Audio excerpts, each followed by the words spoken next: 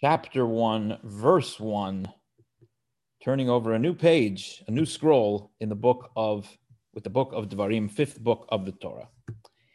Eile hadvarim, these are the words. So in Jewish tradition, this book is called Devarim, literally means words, and most simply that's because this is how the parsha starts off. The book starts off with this word Devarim. Davar is a word, Devarim, words or things.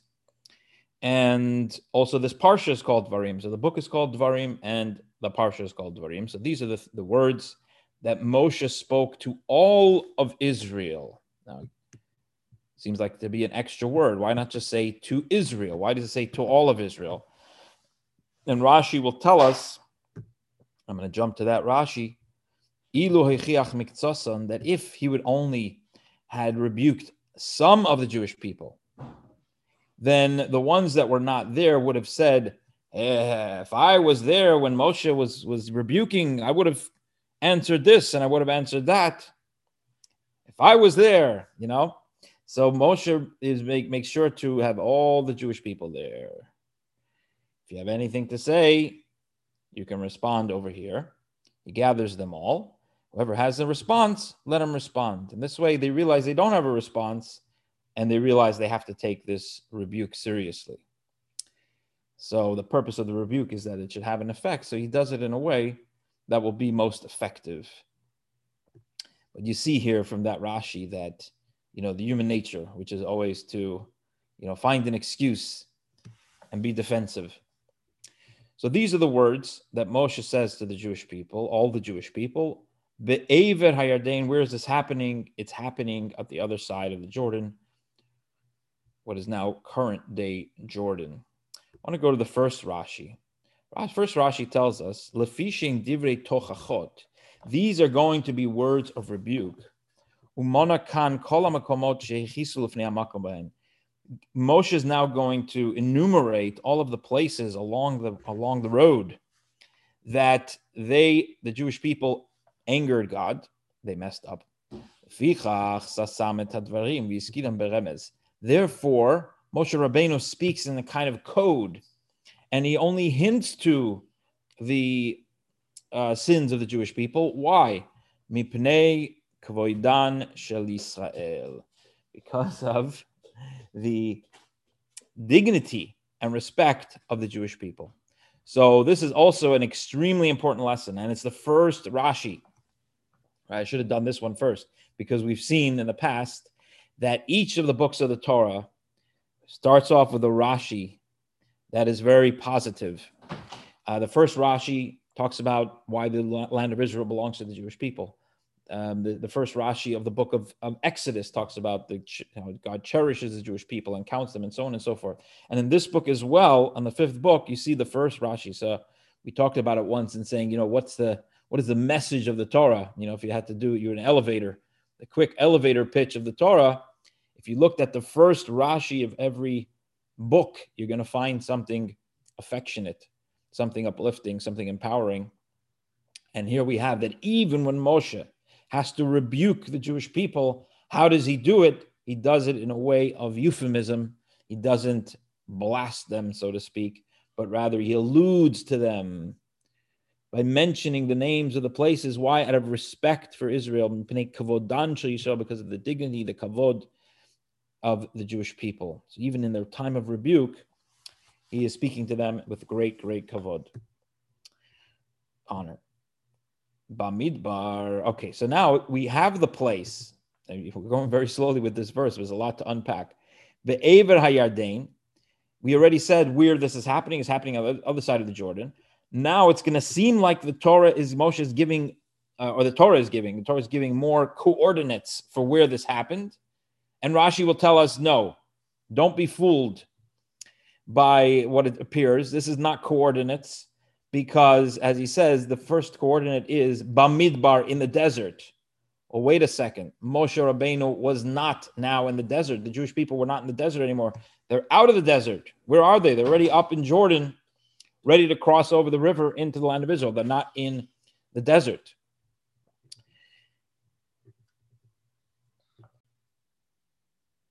So we're no longer in the desert. Why does it say Bamidbar? Beautiful. The Torah is giving us a hint that we're not giving coordinates over here. This is not happening in the desert. He's talking about things that happen in the desert. In other words, Moshe is going to say things to the Jewish people about what happened in the desert. Not that they're now in the desert. And that gives us the clue that the rest of these coordinates, quote unquote, are not coordinates, but they are hinting to mistakes that the Jewish people made, as Rashi will tell us. So let's look at Rashi straight off the bat. So Bamidbar, in the desert, Rashi says, Lo Bamidbar Hayu. They were not in the desert. They were in Arvot Moab, the plains of Moab.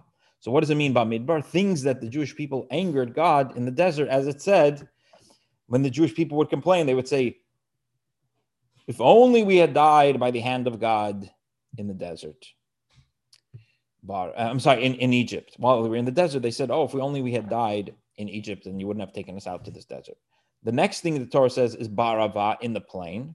What does that mean? It means regarding the plain, for they had sinned with the worship of Baal Peor, the idol, in Arvot Moab. Opposite the Red Sea, or Sea of Reeds. What does that mean? Because they rebelled against God at the Red Sea. When they came to the Red Sea and they said, Oi, if only there were graves in Egypt, we would have rather stayed there than all dying here at the hands of Egypt. And the same thing when they left the sea, after the crossing of the sea, they also rebelled against God. The next coordinate is these places, Paran, Tophel, and Lavan. So Paran, we'll see, is a place, but Tophel and Lavan, Rashi says, quoting Rabbi Yochanan, he says, we reviewed the entire Bible, we reviewed the entire Torah, and we did not find a place with this name, Tophel and Lavan. There's no such place, Tophel and Lavan. Rather, here is it's a real euphemism, and what he's doing is rebuking the people for what they taflu. So the word Tophel comes from the word taflu, and comes from the word foolishness. So tfelut is foolishness, foolish things that they said about the man which was white. So Tophel Lavan is one thing. It's not a place. It's Tophel Lavan. It's saying Tophel, foolishness, about this thing that was Lavan, that was white, namely the manna. What did they say about the man? They were complaining about the manna. And then when it says Paran refers to the sin of the spies, because it was the sin of the spies that happened in Paran. Chatzirot, what's Chatzirot? That's the story with Korach. And Di Zahav, the last thing, Zahav is gold. And literally, Di Zahav means Dai Zahav, like enough gold. And this was a rebuke for the golden calf, which was made because they had too much gold. They had so much gold. And what did they do with it? They ended up using it for idolatry. Verse 2, this was 11 days from Horeb by way of Mount Seir until Kadesh Barnea. What is God saying over here with this verse? Rashi tells us that he's telling them that they could have gotten into the land of Israel so quickly. It was only an 11-day journey. And they, in fact, as Rashi says, God was going to make it even quicker, that in 3 days they were able to get there. But because of the sin of the spies, they ended up being there for 40 years. Verse 3, and it was in the 40th year. So now the Torah is giving us when this happened. It happened in the 40th year after leaving Egypt, in the 11th month, on the first of the month. Which month is that? That's the month of Adar.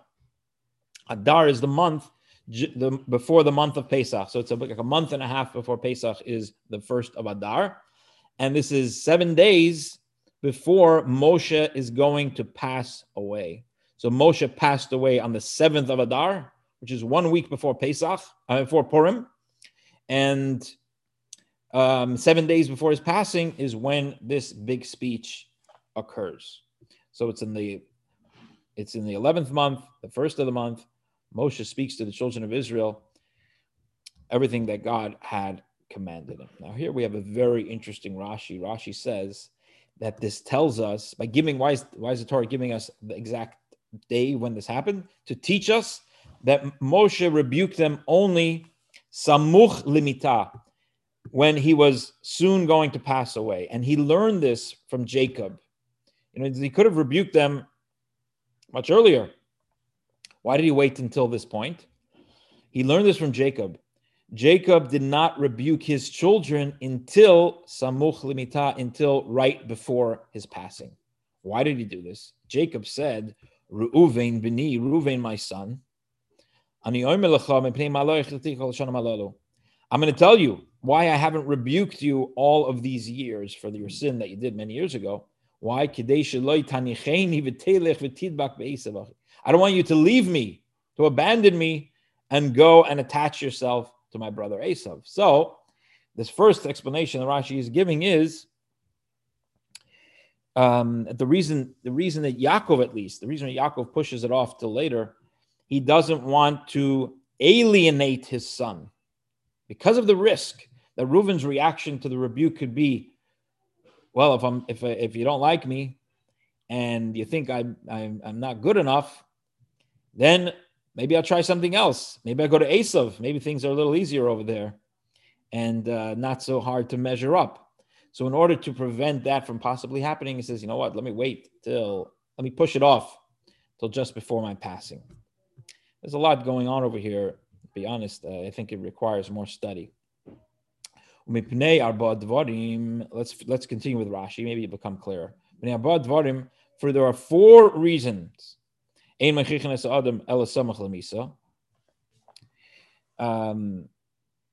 Rashi will only cite 2 of them, but he'll give two reasons why one should not rebuke a person other than just before one's passing.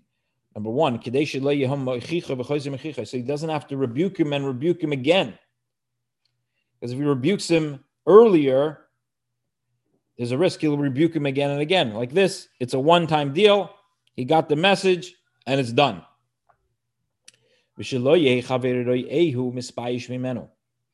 And the second explanation is not to cause his friend to feel ashamed when he sees him. Once he rebukes him, every time he sees him, he's going to feel badly about that thing that he rebuked him about. Whereas if he rebukes him just before his passing, it's over, it's done. He doesn't have to face the rebuker again, as it says in Sifri. So that's very interesting. Because Rashi gives us a reason for Yaakov not rebuking Reuven, his son, and that he would go off to Esav. But these are 2 other reasons that don't relate to what Rashi initially says. So he's giving you different reasons that might be applicable for Moshe Rabbeinu. Yehoshua, we also find with Yehoshua, with Joshua, that he only rebuked the Jewish people just before he died. Shmuel, and the same with the great prophet Samuel, and the same with David, who rebuked his son Shlomo, King Solomon, his son, just before his passing. So we see this with Yaakov, starts with Yaakov, Moshe, Yehoshua, Samuel, and King David. Rashi lists 5 of our great leaders that postponed the rebuke of their children or flock to just before their death. And we have 3 reasons that Rashi suggests. 1, that rebuking earlier may cause the rebuked to leave the fold. Number 2, that you shouldn't have to rebuke them and rebuke them again. It's a one and done. And number 3, because once you rebuke them, there's a little bit of embarrassment and shame. And so best to do it just before passing. Just want to jump to one more thing since we're running out of time. And that's verse 5, which says that on that side of the Jordan, in the land of Moab, Moshe commenced and explained this law, saying, here Rashi says something very interesting, that what does it mean by explain this law? Rashi says that he explained it to them in 70 languages. Moshe was the original translator of the Torah to 70 languages. Why is this important? So I'll leave you with an idea from the Rebbe. Why was it important for Moshe Rabbeinu to translate the Torah into 70 languages? At that time, the Jewish people all knew Hebrew. Lashon HaKodesh, the Holy Tongue. There was no need for it to be translated into 70 languages. So some of the commentaries say, well, he foresaw that down the line the Jewish people would not all know how to read Hebrew, so he translated to English, to various languages. The Rebbe has a beautiful interpretation. He says that Moshe, along those lines, that Moshe foresaw. In other words, the question that the Rebbe asks is, why is it important for Moshe to translate it here at this point, if at one point it becomes needed, a translation becomes needed, so let it be translated later on. I mean, it's not that it's been done. I don't think he translated to English, but somebody translated to English. So why did Moshe have to do it? Why couldn't it have been done later? And the answer the Rebbe gives is because Moshe was saying something very powerful and creating something very powerful. In other words, one could argue and say, well, if I'm not studying Torah in the original Hebrew, in the language of God, that God spoke it, is that really considered Torah study? Am I really connecting with God through that study if I'm reading it in English or Spanish or Portuguese? It's not the language of God. It's not the words of God. So all of the holiness that we say comes along with the study of Torah, that it has to be done in a certain way. You have to do it in a respectful way, and it cannot be, you can't speak words of Torah in an unclean place, like a bathroom or something like that. You have to be dressed properly. Maybe that only applies to reading it in the original, in the language of God. So by Moshe teaching the Torah in the 70 languages, it's not just a utilitarian thing. Oh, now we can read it in the other languages. Other people could have done that. Yes, Moshe probably was the best translator ever, but other people could have translated the Torah as well. The reason it's important that Moshe does it, Moshe with his power as the original lawgiver, when he translates it to English, what he's doing is he is creating the phenomenon that when we read the Torah in any language, or right now we're studying Torah in English, that has a holiness to it. We're engaged in a holy endeavor and connecting with God through the words of the Torah, even though it's not in its original Hebrew. So Moshe is kind of drawing down, so to speak. He's extending the holiness of the Torah into a further place, the languages that are not Hebrew, right? The language of Hebrew is itself holy, and so the Torah in Hebrew is kind of a given. Yes, the Torah would be that the language of Hebrew would be a receptacle, container for the holiness of the Torah. But what Moshe is doing is extending that holiness into the languages where it's not self-understood that the Torah could be present there. So another gift of Moshe before he passes away to all of us. So I'll stop there. A lot of information, and open it up to questions and comments from our great listenership. Bruce, go ahead. So Moses wrote, I guess, 13 Torah scrolls right before he died.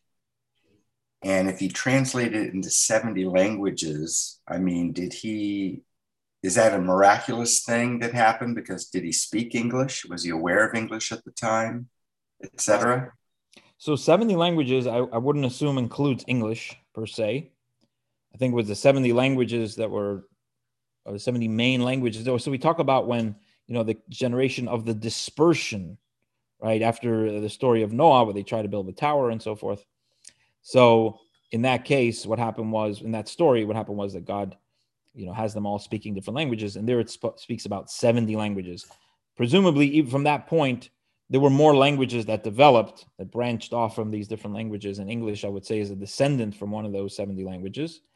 So he translated into those mother languages, so to speak, just as we have this idea of the 70 nations, even though there's much more nations, we still talk about the world as made up of 70 nations and the Jewish people, because those are the mother nations from which all descend. So presumably, yes, he knew all those 70 languages. And we find a precedent for that with Joseph, that Joseph spoke all the 70 languages of that time, and the whole story with Paro, where Paro, he outdid Paro because he also spoke Hebrew, but Paro himself knew 70 languages, and so did Joseph. So yes, I would say Moshe knew all the 70 languages. Great question. Anybody else? Well, I just had a thought about the rebuking of someone waiting till death or just Yeah. shortly before death. And I can understand the point that you'd have to see the person again and it would be uncomfortable.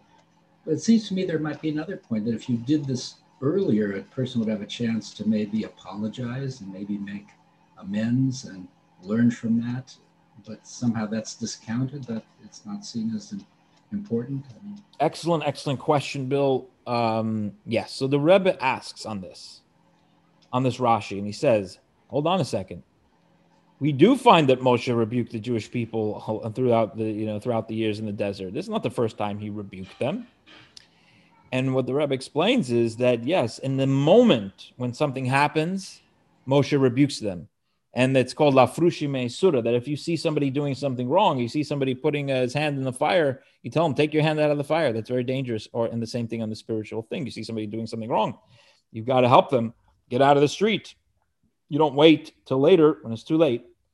So what Rashi is speaking out here is a certain type of rebuke, not necessarily the rebuke like what you're talking about, Bill, is an excellent point. If something personal and you want to clear the air, you want to let people know where things are at so that they can make amends and ultimately create peace. Yes, I don't think Rashi is excluding that type of rebuke, because as you said, that needs to be done right away. As the Rebbe points out, there's certain types of rebuke that Moshe does do. But the second point I would say is that his rebuke here is not personal. It's not about what you did to me, right? This is about what they did to God, and it's really their lesson for the future. And between me and you, this is not even what they did. This is what their forefathers did. This is not the people who sinned in all of this. They were just kids. Hey, we were just kids at the time. So it's really a rebuke of, the point is you guys are going into the land of Israel. And this is kind of the pep talk and the reminder of mistakes that were made in the past, and making sure that those don't happen in the future. But it's an excellent point. We shouldn't take it too broadly to say you should never rebuke your fellow until one is on one's deathbed. That's an excellent point. Maybe it's like